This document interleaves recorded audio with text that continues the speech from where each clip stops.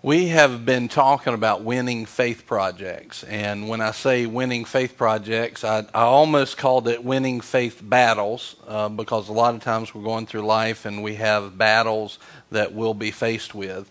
But we have to understand the first part of, one of the first things that we'll be talking about tonight and how to win it, like here's some steps, is knowing your position in Christ. And your position in Christ is the battle's already won. So that's why I didn't call it winning faith battles. But we have projects. And do you have that image where it's just the one line? If you have that and can put that up. Somebody yell at me when it gets up on screen. But basically what happens is we're running a race here on this earth. And as we run that race, God will start to give us vision and promise and mission. And then He'll give us the power and the strength to run our race, be it individually or corporately. Here you go. And so what happens is we're running our race. He'll pour out the vision. And then our job is, this is what should happen. The flesh is going to rise up. The physical things, the devil's going to challenge you. It's not like we don't have an enemy. God's going to say, hey, trust me in this. And your flesh and possibly the devil is going to come up and say, no, let's stop that train.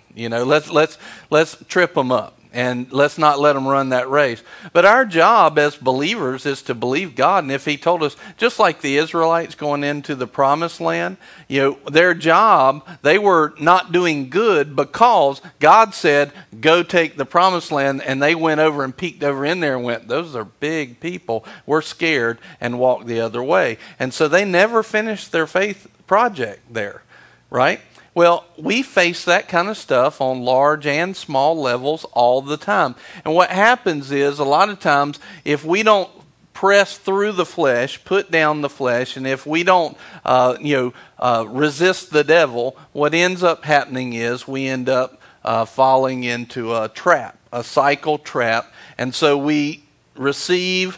we're running the race. We receive the vision and the promise of God. And this can just be like what I read earlier. It can just be talking about healing or talking about, hey, He sent His word and healed them. And you're trying to hang on to the fact that I'm the healed of the Lord. In 1 Peter 2:24, it says, we were healed. We're not waiting on it. We already are. That kind of thing. That can be your faith project. But then all of a sudden, so it can just be a single promise from God. It can also be for like Boomerang.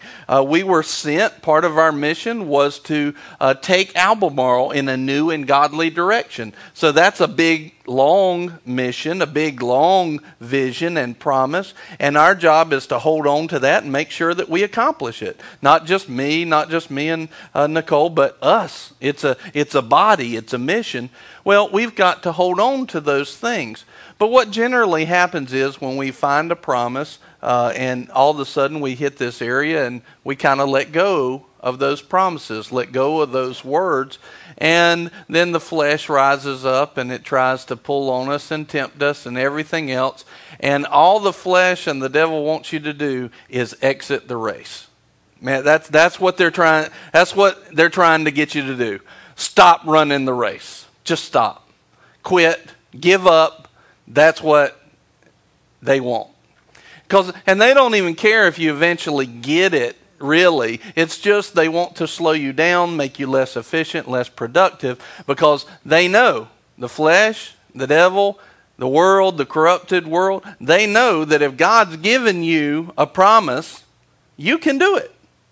When it comes out of His mouth and says, Dixie, go do this, you are empowered to do that. And so really, it's not even about you as much as it is disrupting the plan of God. And you have to understand that. It's not even necessarily personal, but they'll try to make it personal. The devil just hates God. He just wanted to be in power and God wouldn't let him. He's just a temper tantrum throwing kid, basically. And you are His kids that God loves. And if He can't hurt God directly, He'll try to hurt him indirectly. And that's what's happening. He's trying to come in there with that plan. Well, when we acknowledge the flesh and we go after and we exit the race for whatever period of time, we actually help the devil do just that. and we give in to our flesh. Well, we don't want to do that. But if you don't know that this is actually something that happens and occurs, you just fall right into the pitfalls of life, the pitfalls of the race, and you don't know how to avoid them. So that's why we've been talking about them. So what happens is if we do give in to the flesh, right here in this little area, we feel this little bit of relief where the flesh stops yelling and screaming at us, quits throwing a temper tantrum in our head, and we're like, ah. But then right behind that comes the conviction. Now, conviction and condemnation, two totally different things. Conviction by God, by the Holy Spirit. And basically it shows you, because he loves you, hey, you missed this. You know, you missed it. You didn't do it right. But condemnation is the thing that comes and pours out the weight of how bad you are, right? And so right behind this, feeling okay because I don't have the pressure of the flesh anymore, what happens is the conviction of the Holy Spirit comes and you're like, oh man, I wish I wouldn't have missed that. I wish I wouldn't have exited my faith project. And then the devil comes with condemnation and he just pours it out. Oh, you're so awful. You're so bad. You know, has anybody ever felt that before? Yeah, besides me. Like too many times. And then eventually you get to the place where, because God loves you. And finally, you know, and if you don't know this promise, in Romans 8:1 it says, there is now therefore no condemnation for those who are in Christ Jesus. So if you don't know that, you may stay in condemnation for quite some time. Some people live in it and die in it. But if you start to know those promises of God, at some point you kind of come to yourself and go, wait a minute, I'm not supposed to be living in this condemnation. And as soon as we turn our eyes back to the Lord, man, he can heal us, restore us. But what happens is he pulls us right back down in here, reinvigorates our vision and the promise, and we just keep doing this until we put the flesh down. And you got to understand what you have between yourself is if you're born again, you have your spirit pushing towards the things of God, the flesh pushing away from the things of God. And this is the battle right here in this area. You've got that battle between your spirit and your flesh. And when you exit that plan of God, what you've done is you've just allowed the flesh to bowl over you. But what we're supposed to do is we are supposed to crucify the flesh. Put the flesh down, not it put you down. We're not supposed to live by the flesh. We're supposed to live by the Spirit. So when we start learning these things and operating in these things, all of a sudden we don't even go into this cycle trap area. We just keep on in the plan of God in that what I showed you earlier, and we just keep moving down. And then we can accomplish bigger and better things for the kingdom of God because we've learned how to do it. Because here's the great thing about learning how not to enter this trap is once you've done it once, you start to see that this is the same thing in every area. Every faith project goes through these same steps and has the same stuff where you get the promise, you have the temptation to not hold on to the promise, hold on to the word, you have the flesh rise up. Every step, it's always the same. It's always the same. And so once you learn how to overcome it, well, you've now learned how to overcome them all. And the only thing that changes is the name of the project and the amount of stuff that you might be believing for. Like let's say that it's finances. Maybe the first time that you really went through this, you were believing God for $50, right?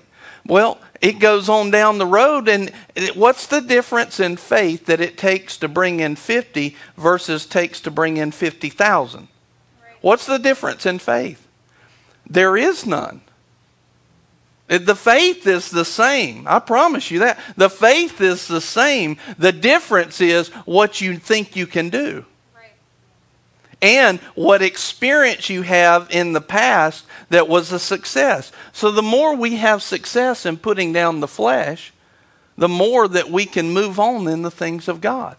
And so you start to realize that it doesn't matter how big the stuff is I'm facing. What matters is how big is my God who promised me. And do I trust him? Because right here, whether we win or lose, whether we break out or not, is not a matter of the size of the problem or the size of the promise. What matters right here is, do we trust God? That's the decision point right there. Do we trust him? Well, once we get that down pat and we learn to know what it looks like, we just keep applying the same things every time we hit that. And we win. And we win. And we win again. And it gets easier and easier. And that's some of what we've looked at. In just, simply reviewing, a lot of times what happens right here is we get to the place where we say these things. Lord, I can't do this anymore. I can't uphold this anymore. It's too much. I don't know what I'm going to do. Or I'm done. I'm done. And we get to that place right here. But what we're really facing is this. We're facing, Lord, do I trust you? Because when you break it down and boil it down to what's actually going on, the only reason you would say I'm done on something that God's told you to do is you don't trust him to see you through. Now see, this is an area where we don't want to talk about that because no, I trust God. Really? Really? That's interesting. I'll just leave that right there. I'm not going to mess with it. And I'll let you and the Holy Spirit work that out. So the question is this. Has God asked too much? No. Or has our hunger for his ways been too short? That's something we talked about several weeks ago. Has God asked too much? Or has our hunger and our faith in him come up short? And that's really the reason why we exit and don't stay in the race. So our verse that we've been looking at the whole time is Hebrews chapter 6 and verse 12. And it says this. It says, so that you will not be sluggish, but imitators of those. The King James here says, but will follow those who through faith and patience inherit the promises. So what happens a whole lot, and we talked about this, I think, in the very first night, is we'll receive a promise from God or a charge from the Lord. And generally when we receive that charge, oh man, woo, we're walking out of here like, praise God, I'm going to take the world, and we're all excited and, and then, by Monday morning, we're like, oh my gracious, because you've never been there, right? We're like, yeah, that's the word for me. Hallelujah, and Lord, I'm going to do so good.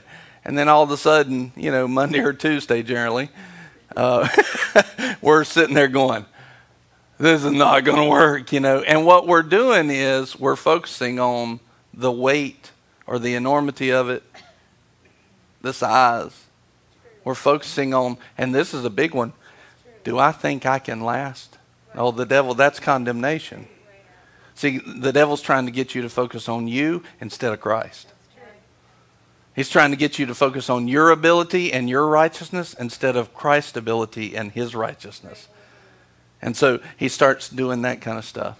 And all of a sudden, we start questioning whether or not we can or not. But see, this is real Christian stuff here because you know what the world sees? The world sees us making big claims with our mouth and exiting here all the time. And they're wondering where the real deal is. Right. They want to know where the power of God is. Right. And you got it. But you got to know how to do it. You got to know how to live it. They want to see somebody that lives it, not hypocrites. And to be honest, that's what they've been seeing over the whole of the American church. They've been seeing hypocritical people that talk a big talk, but man, their walk stinks. We've got to change that. Yeah. We have to change. We don't have to go out there and completely change the world's way of thinking. We need to change our way of thinking, and that will change the world's way of thinking. So in looking at this, one of the things that we do is we receive the promise, but we forget to apply patience to it. And generally, like we're all hyped up about the promise, on Sunday morning or Wednesday night because we think it's going to be here by next week. It's going to be here next week. That is not the way it works all the time. I mean, sometimes it does, and it's real nice. But here's the question. Is the calendar going to tell you when to stop trusting God? But how many times has it? Because what happens is this little area right here, this little change between the two colors, that's our date that we think it ought to be here by. and that's not the date that God thinks it ought to be here by. And as soon as we pass that mark, what do? We allow hope to go poof and explode from us and away from us, and our faith goes with it, and our patience goes down the drain, and then we find ourselves exiting this. And all we're going to have to do, but you got to watch, this process here stinks. And all we're going to do is come right back around and have to do it again. Right. So at some point, I got that part, and I was like, I am not doing this again.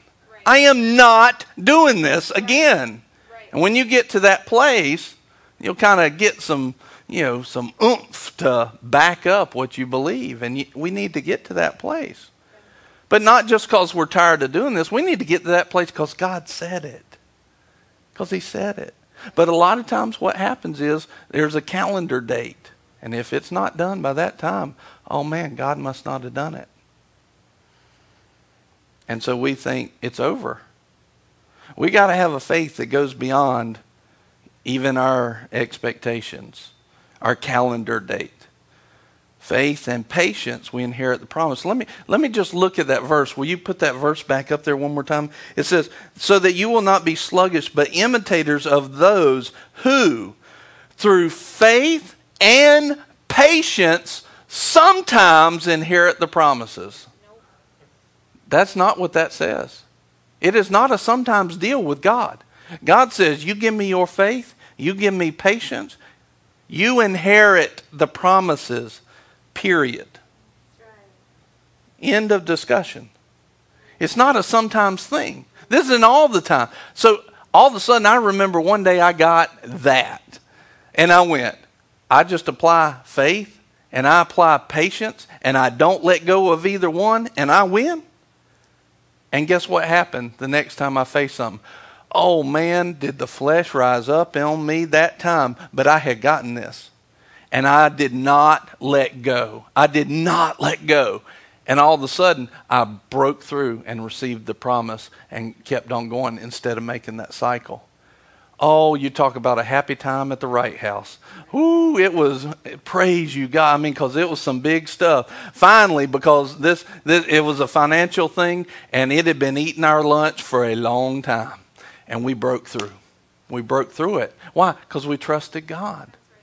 And then what I started seeing was this same thing applies in every area. When I was believing for healing, same thing. Finances, same thing. No matter what I was believing for, it all worked the same way. The difference was I would come up to a point and I would drop faith.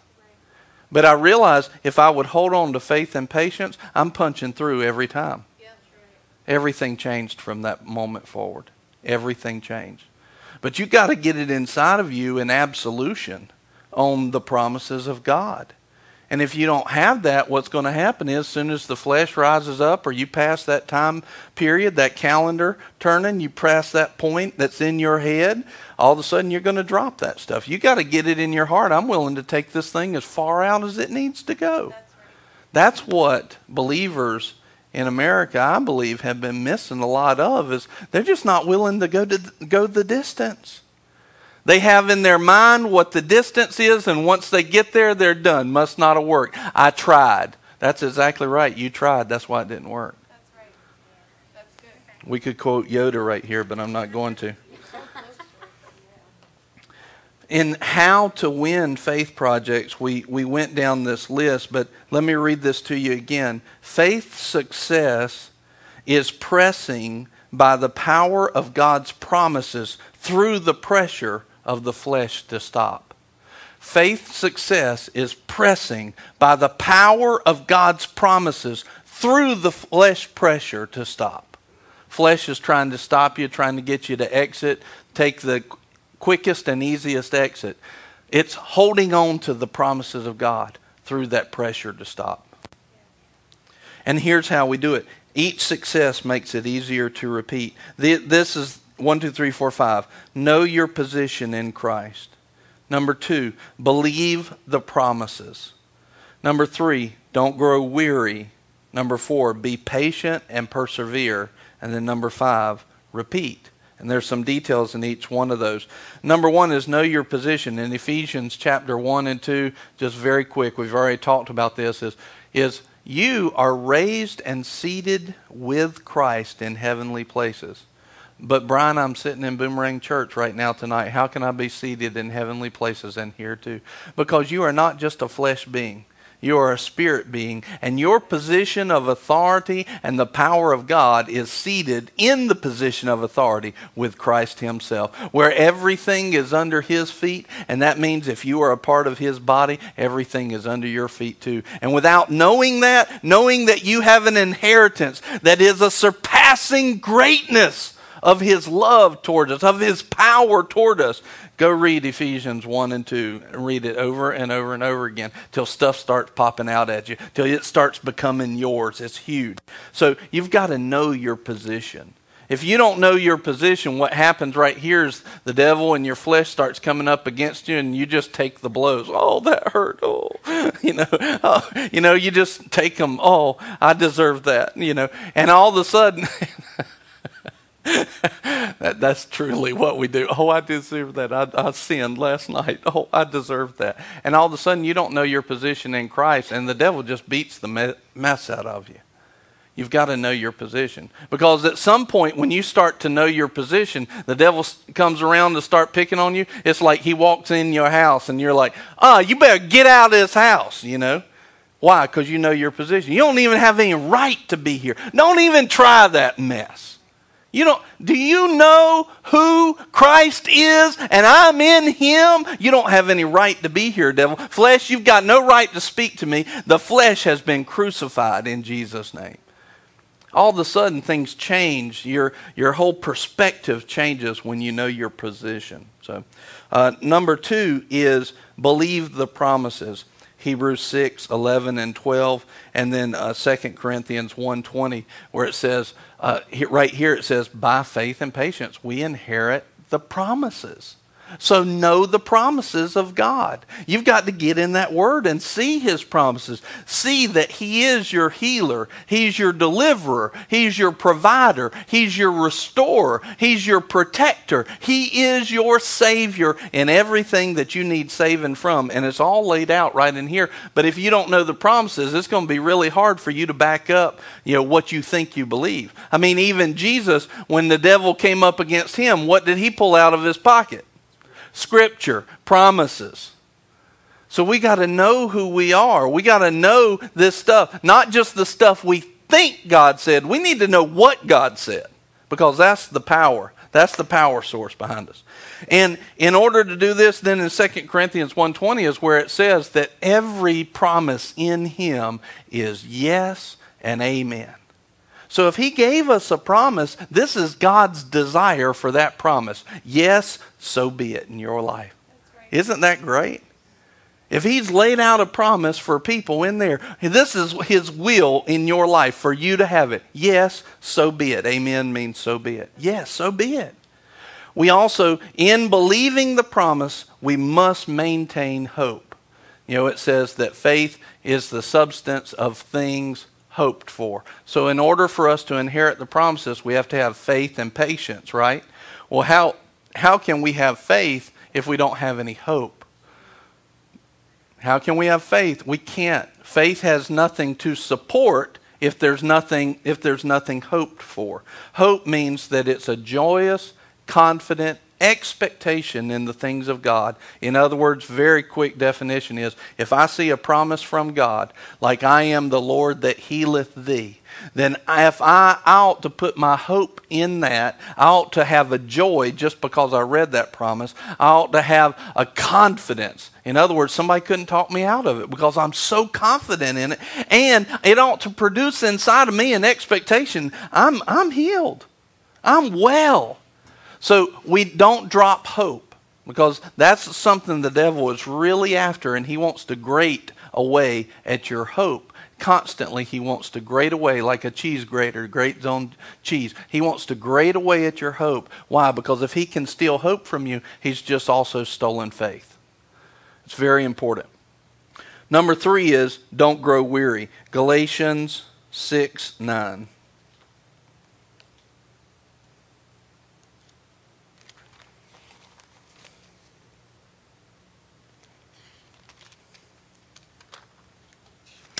Galatians 6:9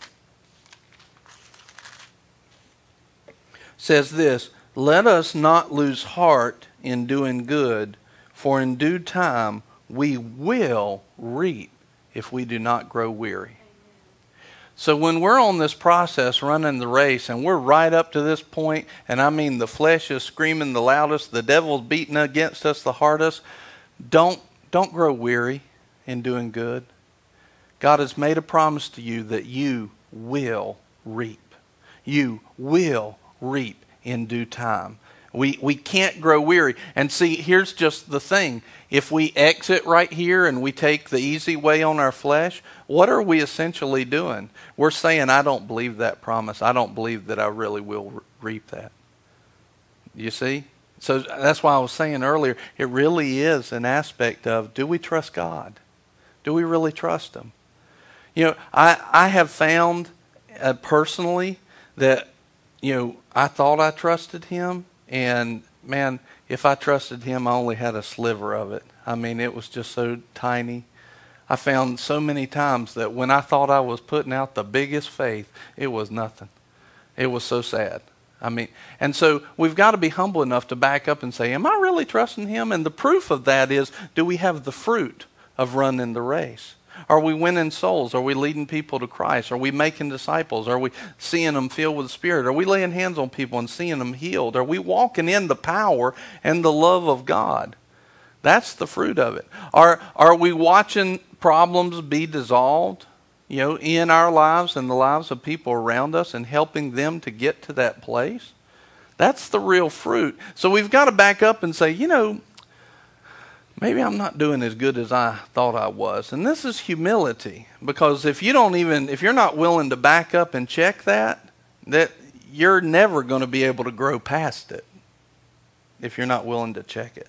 So don't grow weary. There's some things that really affect our weariness. One is that we have to set sin and temptation aside. Let's look at Hebrews chapter 12.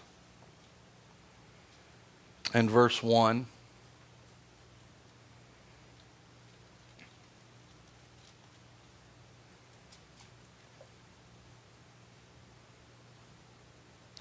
Hebrews chapter 12 says, "Therefore, since we have so great a cloud of witnesses surrounding us," and so what we just finished was Hebrews chapter 11, and these go together. And they just listed all these great hall of faith heroes, basically. And one of the things that these faith heroes saw in chapter 11 is when they stood on the promises of God, what happened? They saw them happen. They saw them take place. They saw the power of God manifest. And so what he's saying right here, since we have so great a cloud of witnesses surrounding us, part of what he's saying is, look to their successes and believe that God doesn't love you less. Believe that God loves you the same, and that He will pour out the same kind of blessings on you if you will apply faith. In other words, be strengthened by their testimonies. Be strengthened by it. Let us also, he's telling us now how to win our faith projects in these next few verses. Lay aside every encumbrance and the sin which so easily entangles us, and let us run with endurance the race that is set before us. See, here's the race that's set before us, and we need to run that thing in a strength and a power and an endurance. But you can't do it. You can't do it with sin and entanglements of the world all over you. And see, what we don't realize is we've got more of that entangled in our lives than what we think we do. There's more of that tangling us up than what we think. And it's proof by when we get run down and we're like, just like, I don't know what's going on and everything. A lot of times what we're experiencing is we're experiencing those entanglements of the world. stuff just isn't working. What we're experiencing is the sin and entanglements, the temptations that we have allowed in our lives up to that point. See, a lot of times when we get to that place, people come to me and they're like, I just don't know what to do, and I'm everything. And honestly, at some point when they come to me like that, I'm like, praise God. Now, maybe this will help open their eyes of humility to see that there's something they need to change. And that's what we need to do. But the Word says this. It says, judge yourself so that you're not judged. So if we will actually take an honest look at ourselves before that, and we will lay aside the sin, lay aside the temptation, lay aside the things of the world that entangles us, we'll break out of that without having to go through the judgment of it. We'll be able to run without being judged by it. That would be much better, right? I remember my dad used to say in business a lot, he would say, be a good Japanese, because in the 80s and the 90s, what the Japanese would do is they'd get something that we just made, and I'm sorry if you're from Japan and watching this, and they would get a product, and then they would reverse engineer it, and then they would rebuild it, and then put it out as their own. We knew this was going on. And so what he was saying basically was not to, steal corporate thoughts, but what he was saying was, don't reinvent the wheel. So in other words, if I could run a race without being pulled down all the time, and instead of waiting till I was pulled down to make changes, if I could make changes in the middle of the race and not slow down, that would be much better. That's what he's talking about here. Judge yourself so that you're not judged. And he says, look, make sure that you check yourself, and by humility, you say, look, what's holding me down? What's slowing me down? What's weighting me down in this race? Let me cast it aside. Let me get rid of it. In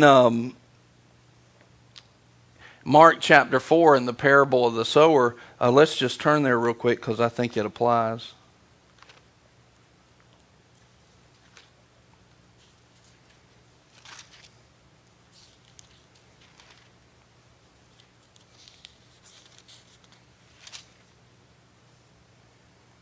Let me ask you this question.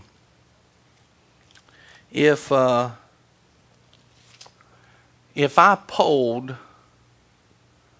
the world, basically, let's say America, if I took a poll of America and I said, what are your goals? What are you trying to reach and attain? What do you think would be some of the top items on that list? Money. Vacation home, family, yeah. Status, love, yeah. They would be trying to find love, but not godly love, yeah. Freedom, yeah. So, happiness. So. You think that's pretty? So what have we've talked about? I would add in there like nice cars and nice house. That would be on there. That's probably a good job, stuff like that. All right, is that we all pretty much agree on that? All right. So most of the polls today in the world are the exact same in the church. Like there's no difference really in what, and it's because the church really has kind of gotten watered down, not kind of, and but. Here's the thing. What are each one of those things tied to? Let me ask you this question. All those things that we just listed, which ones of those further the kingdom of God? Not a one. None that we mentioned. And what's our job here on earth as believers? To be an ambassador. So when he was talking about the parable of the sower here in Mark chapter 4, he said, let's see here, in verse 7, other seed fell among the thorns, and the thorns came up and choked it, and it yielded no crop. And it said other seeds fell in good soil, and they grew up and increased and yielded a crop, produced 30, 60, and 100-fold. And then it comes down here and it explains it. And in verse 18 says, and others are the ones on whom seed was sown among the thorns. These are the ones who have heard the word.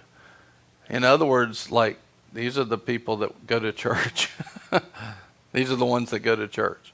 They've heard the word, or at least they've heard it somewhere. But the worries of the world, how am I going to pay this bill? How am I going to, have the house, the family, the freedom? How am I going to find true love, that one person that makes my eyes sparkle? And the deceitfulness of riches and the desires for other things enter in and choke the word, and it becomes unfruitful. And it becomes unfruitful. So this is the same thing. These are all things that entangle us and hold us back from running the race. Because you just, out of your own mouth, within just a few minutes, you gave me all the top things that people would be looking for. And the truth of the matter is, we're all of us sitting here listening to this on some level, still going after those things more than we are the kingdom. When our number one thing is seek first the kingdom and his righteousness. And all those things will be added. So here's what happens. We go after the things. We never get all of them. And when we do get them, they're based on a temporal foundation. They slip right through our hands. Number two, we go after those things. They entangle us, choke the word, and constantly make us exit our faith projects. And we do nothing of any substance for the kingdom. And then the world looks at the church and goes, what are you doing? Because they know we're messing up. But see, at some point, and I'm hoping that this point for you is now, is tonight. At some point, we've got to say, whoa, I'm not living like that anymore. I'm not going to live like that. I can't. If I truly am a believer and I'm called to be an ambassador, I can't live like that. At some point, somewhere in the body of Christ, somebody has to stand up and say, I don't care if everybody around me keeps living worldly, I've got to live faithfully for God. God's looking for those people.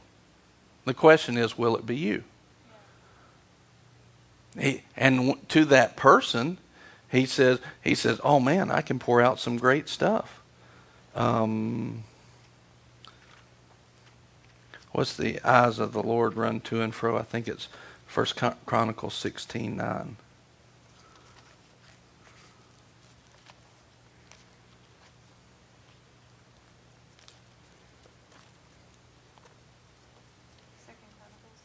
Second Chronicles 16:9. I was going there second.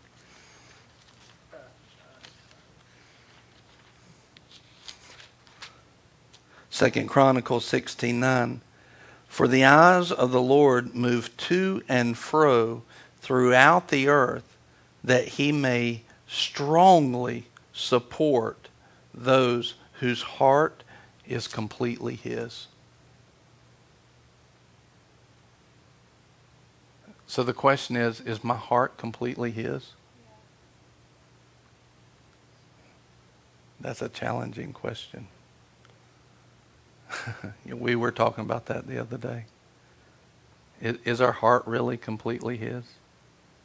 And if it's not, can he show himself strong like he really wants to?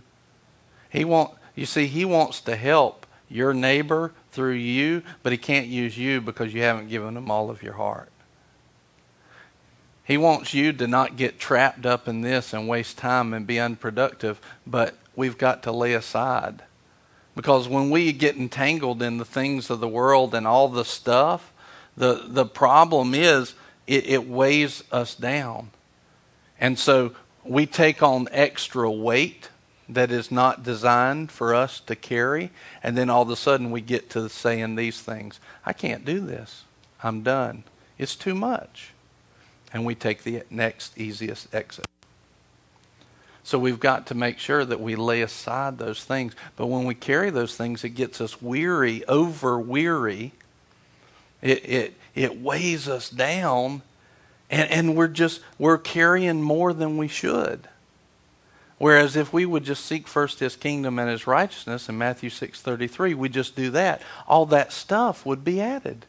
We would find the joy. Let me end it by saying this. Every time that the Lord has, we've gone through this how-to twice, and I've gotten to don't grow weary twice, and that's the end of it. So anyway, maybe one day we'll get through. Don't throw this away. It's every time the Lord has asked me for something in my life. In other words, I had something that was entangling me, but maybe I liked it. I enjoyed it, right? Every time it was a part of my flesh that I like doing that, Y'all have heard me talk about one of the ones that he's been, working on me recently is with like movies, like don't watch so many. That's just where I'm at. You could be at a different place. At one point it was secular music for me because, man, I'd had no idea how big of an effect. And for me, it's not necessarily for everybody, but for me, I had no idea how big of an effect secular music was having on me. I didn't realize. And it was more than just what they were saying and doing. It was ties to my past that it kept bringing up. And it was sucking me into stuff I didn't need to be doing. And so he asked me to give up secular music. So one of the things that I've found is every time he asks me for something, my flesh doesn't want to let go. And I really don't want to stop it. I really don't.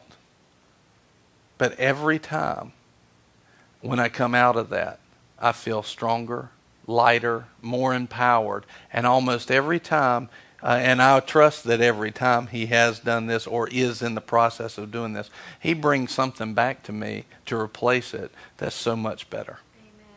It doesn't carry the negative effects of a corrupted world with it.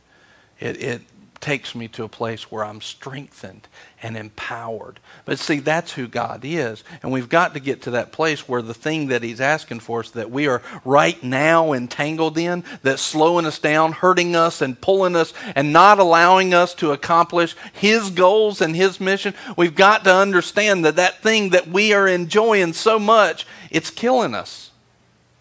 Because ultimately, it's becoming sin to us because we know we should be giving it up, and the wages of sin is death. So in some way, it's producing lack, death, and destruction in our life. And we've got to say, I don't want that. I want the life of Christ. And you know what? It's not just for me. It's not just for my family. There's people around me that need for me to make that decision, to set down the things that have been entangling me, to lay aside the sin and the temptation. At some point, this is what happened for me. And this is if I had a cry for everybody that I preached to get a hold of this would be it.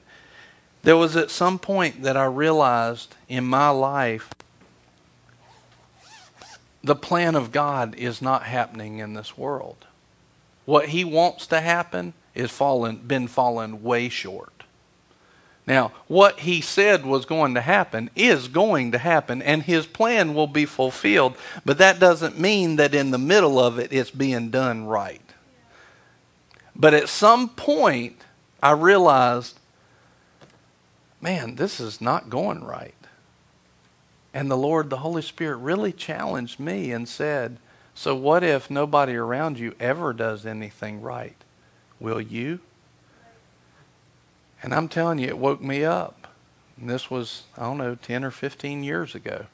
And from that day, from that time where I really grabbed a hold of that, everything changed. Because I started living my life all in for him. I started living my life like I was living for him and not for me. And the decisions I was making was not based on me anymore. It was based on him. And what I found was God poured out his love in such a great way. It was kind of like this. We were walking down life, and it was like this. Here's what was happening before we hit that point. Because Matthew 6:33, seek first his kingdom and his righteousness, and all these things will be added. It's true. And here's what was happening before. We're going after the stuff for us, entangled by the world, and it's like beat up, got beat up again, got beat up again, had a blessing. Oh, thank you, Jesus. Got beat up again, got beat up some more, beat up again. Here's another pounding. The devil's like, here's another whipping. Then right before I just completely cracked, Jesus is like, I got mercy on him. And blessing, and it was all my fault. And then this happened where I said, Lord, people aren't they're not being who you're calling them to be. And the Lord said, will you? Brian, will you? And I would pass that same question on to you. Will you? Because the eyes of the Lord have never stopped looking in all the earth, trying to look for somebody whose heart is completely God's. They're still looking. They're looking. He's looking right now. His eyes are looking. And he's saying, will your heart be completely mine? Because if it is, I can do some big things in you. I can do exploits through you. And I started desiring to be one of those people. And this is how life went after that. Oh, thank you, Lord. What a blessing. And then it was like, here's a punch, but God blocked it. I saw it. I might have felt the impact of it, but it didn't sting as much. I'd walk, and then the blessings and blessings and blessings and attack, but God was there to help me. And it didn't mean I did everything perfect. There were still some that got through by my own doing, but man, the attacks were less and less. And this was the biggest thing that I noticed was the blessings that I'd been looking for so hard, they started to pile up and wait on me. The blessings of God started to pile up in my path. And they were waiting on me when we got there. And it was because His word is true and His promises are true. It's who He is. Man, He loves us. He's already formulated a plan. Now, I'll give you a good example, one of those stories that just happened this week, and it really blessed me. I had an appointment, and it got cut short, so I had about an hour of time earlier this week. And I said, what am I going to do? Because Tara had Luke, and I need to go pick up Luke in about an hour, and I just really wanted to go home and sit down, but I didn't want to go home, then have to come back out and everything. So I was like, what am I going to do? And so, oh my goodness, Lord, what do you want me to do? I had a eureka moment. That was great. Yay, Brian. And Lord, what do you want me to do? And He said, drive down this way. And so I started driving down, and I was driving down First Street. And I said, I'd really like to get Nicole some flowers. I was thinking that. I was like, there's Harris Teeter right up there. But I was not driving for me, and I was not driving for her. I was driving for the Lord. I was being obedient. But I had that thought on the way there.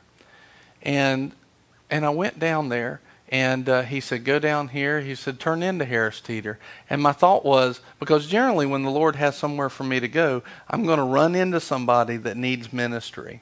So I got my eyes open. Or there's somebody like in an area that I know that they're there, and He tells me go see them. So I'm expecting something like this. And so He goes, pull into Harris Teeter parking lot. I said, okay. I'm looking at all the businesses. I'm like, I don't know where I'm going. Where do you want? He said, go park and go in Harris Teeter. I said, okay. And so I went in there. And the Holy Spirit's just leading me. And I needed to use the bathroom, so He sent me to the bathroom. I really appreciated that. Thank you, Holy Spirit. And then I came out, and it was specific. He said, turn left and go down this back aisle and turn left. And then I was walking down the aisle, and about that time, He says, go up that aisle. And I went like vinegar and olive oil and there's nothing on this aisle that I need to buy. Because I'm thinking, is he going to have me get something that Nicole needed that I didn't know about or something like that? And this aisle was a weird aisle for that. And I was just, this is strange. So I come to the end of that aisle, still nothing. This is kind of a long process. And I'm thinking, Lord, what are you doing? And then he turns me left. And the other thought that I'm thinking, because y'all aren't the only one that ever thinks this, is, am I actually hearing from God, or is this just me? And had turned left, and right there, he says, turn left, and right there is the flowers, and which I didn't really know where it was in the store, but right there was the flowers, and then right then the Holy Spirit said, that's what I brought you here for. And I said, okay, awesome.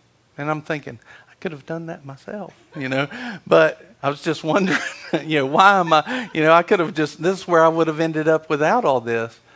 But watch.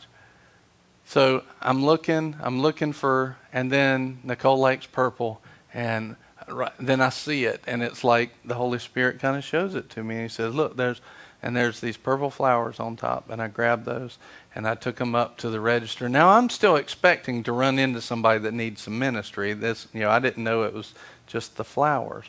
But I get up there, and the lady goes, beep, beep, beep, tap, tap, tap, tap, tap, beep, beep. And she's there for like 2 minutes, and then she just goes, take these. They won't ring up. They won't do anything. Just take them, and basically she's saying, be blessed, And I went, oh, Holy Spirit. Because it's not that I didn't have the money for it. I had the money for the flowers. He just wanted to bless me. He just wanted to bless her. He was just showing me that he cares. That was it. He led me to the one thing that wouldn't ring up in their computer, and they were going to have to get rid of it anyway. So she just goes, take them. They're yours. That's his love for us. That's his grace. And that's a perfect example of how when we make him our priority, the blessings of God just start to line up. And I'm telling you, on the trip that we had last week, just favor of God was poured out in so many different ways, was it not? It was just everywhere. So much favor. That's what happens. I'm not telling you for any other reason than that his promises are true. They work when we give him all of us and stop being entangled by the world's things.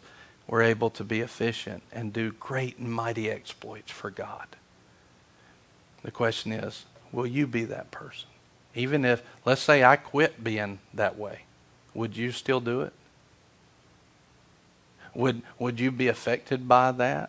Probably so. But would your drive to love on God go beyond that? This is what we need to ask. Lord, we just thank you. Father, thank you for giving us an ability to partner with you. Lord, thank you for letting us be able to be a part of your plan and what you're doing. What a great and mighty God you are. You didn't have to involve us at all, and yet you did. Lord, let us be the kind of people that puts down, that breaks the shell of our flesh and allows the Word to produce a great and mighty fruit in us that will never end. That will never end. Lord, show yourself strong in us because our heart is given over to you. Show yourself strong in us because we're not entangled by the things of the world. Lord, show yourself strong. Let your promise be true. Lord, we hold on to that promise that you will show yourself strong in us. Lord, let us be strong in you. Let us live for you and seek you first in everything. In Jesus' name, amen. Amen. I hope you enjoyed it. Have a good night. Good to see you.